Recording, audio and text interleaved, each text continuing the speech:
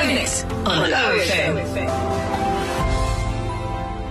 As jy 'n groot binnelanders aanhanger is, gaan jy vir Rian Malherbe ken en wel, vandag leer ons hom ook ken, die man agter die karakter. Dis niemand anders nie as Erik Holm. Erik, hoe gaan dit met jou vandag? So, vreeslik baie dankie vir die voorreg om saam met jou hier te mag wees. Dit gaan voor die wind actually, vreemd genoeg. Dis 'n vreemde ding om in hierdie klimaat op hierdie stadium te kan sê dat het goed gaan, maar dit gaan eintlik regtig baie goed met my. So ek wil eintlik dat ons 'n bietjie teruggaan in tyd ook. Ek bedoel 2007 spesifiek dan nou. Was 'n redelike, dit was 'n life-changing jaar vir jou gewees. En as ek vir jou kan vra, kan jy vir ons 'n bietjie meer besonderhede gee vir die ons wat nie weet nie presies wat gebeur het? Ek gaan sommer ek gaan kyk of ek dit in so een hap kan afhaap omtrent. So in 2007 ek was besig geweest, ek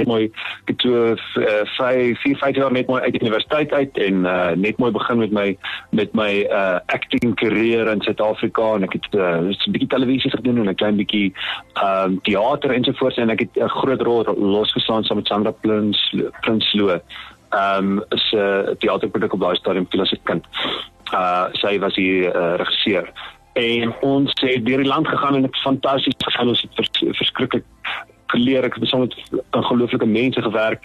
en toe in Sekunda eendag was ons daar gewees saam met die hele groep,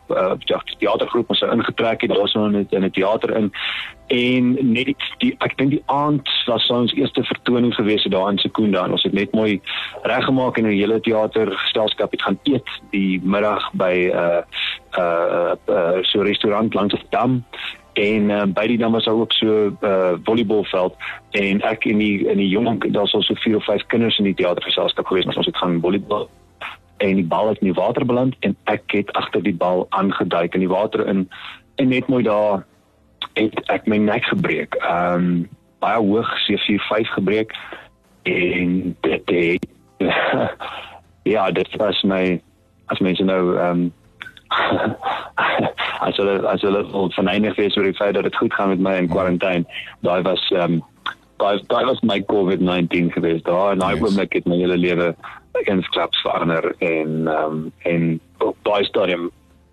net vir die ergste, dat was niks op daai stadium wat ek kon gedink het, dat het vir die goeie kan wees op enige manier nie, alles om my het in duie gestort, al my ek kan nie vir mense verduidelik nie, ek het 'n theaterstuk geskryf op daai stadium, een stuk van Blou, waar ek eintlik as 'n hulde blyk aan my gesin spesifiek, omdat hulle, ek dink nie mense verstaan mooi hoe 'n familie deur iemand, saam met jou deur so iets gaan nie. En om te probeer ook net self verwerk wat aangegaan het ek die theaterstuk opgevoer, in die 3-4 jaar daarna het ek probeer om eintlik dit seker as 'n manier van closure dit te doen en dan as hulde blyk aan my gesin, ja. So sê vir my Erik, ek bedoel, sal jy sê dat deur blou, deur dit te skryf, op te voer, jy het die goeders te doen, en agter die skerms 'n klomp ander werk wat jy gedoen het, ook natuurlik persoonlik, en soos jy sê, met jou familie se hulp, het jy klarigheid gekry? Sou sê ek het, ja, verseker. Ek dink die vermoë om uiting te kan gee aan jou emosies, dis uniek van die kunste op 'n vreemde manier om dit te kan doen. Ek dink jy het een of ander vorm van kreatiwiteit nodig om dit te kan omskryf, want daar's nie 'n regte manier om dit te beskryf. Jy kan nie regtig in logiese sinne vir mense verduidelik waardeur mens gaan of wat regtig aangaan met jou of met mense om jou nie, so jy kan dit eintlik net omskryf, jy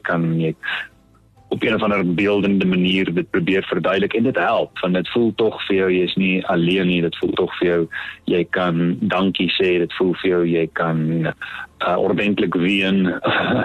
jy kan daardeur werk op 'n manier, en ja, verseker, die vermoë ook, en ek bedoel, dit was eers dit gewees om net maar dit te kan doen, om te kan probeer een of ander tipe van klaarheid kry, maar dan, eweskielik, ek agter, ek sit op 'n verhoog en ek is besig om weer theater te doen, en jy weet, dan begin jy in die volgende tree daarvan, waar jy agterkom, maar jy weet, die vermoëns hier in wat jy, of jy het op vermoëns wat jy nie noodwendig aan gedink het nie, so dit het alles het sulke laag, waardeur mens maar besig, of waardeur jy werk, waardeur ek nou nog werk,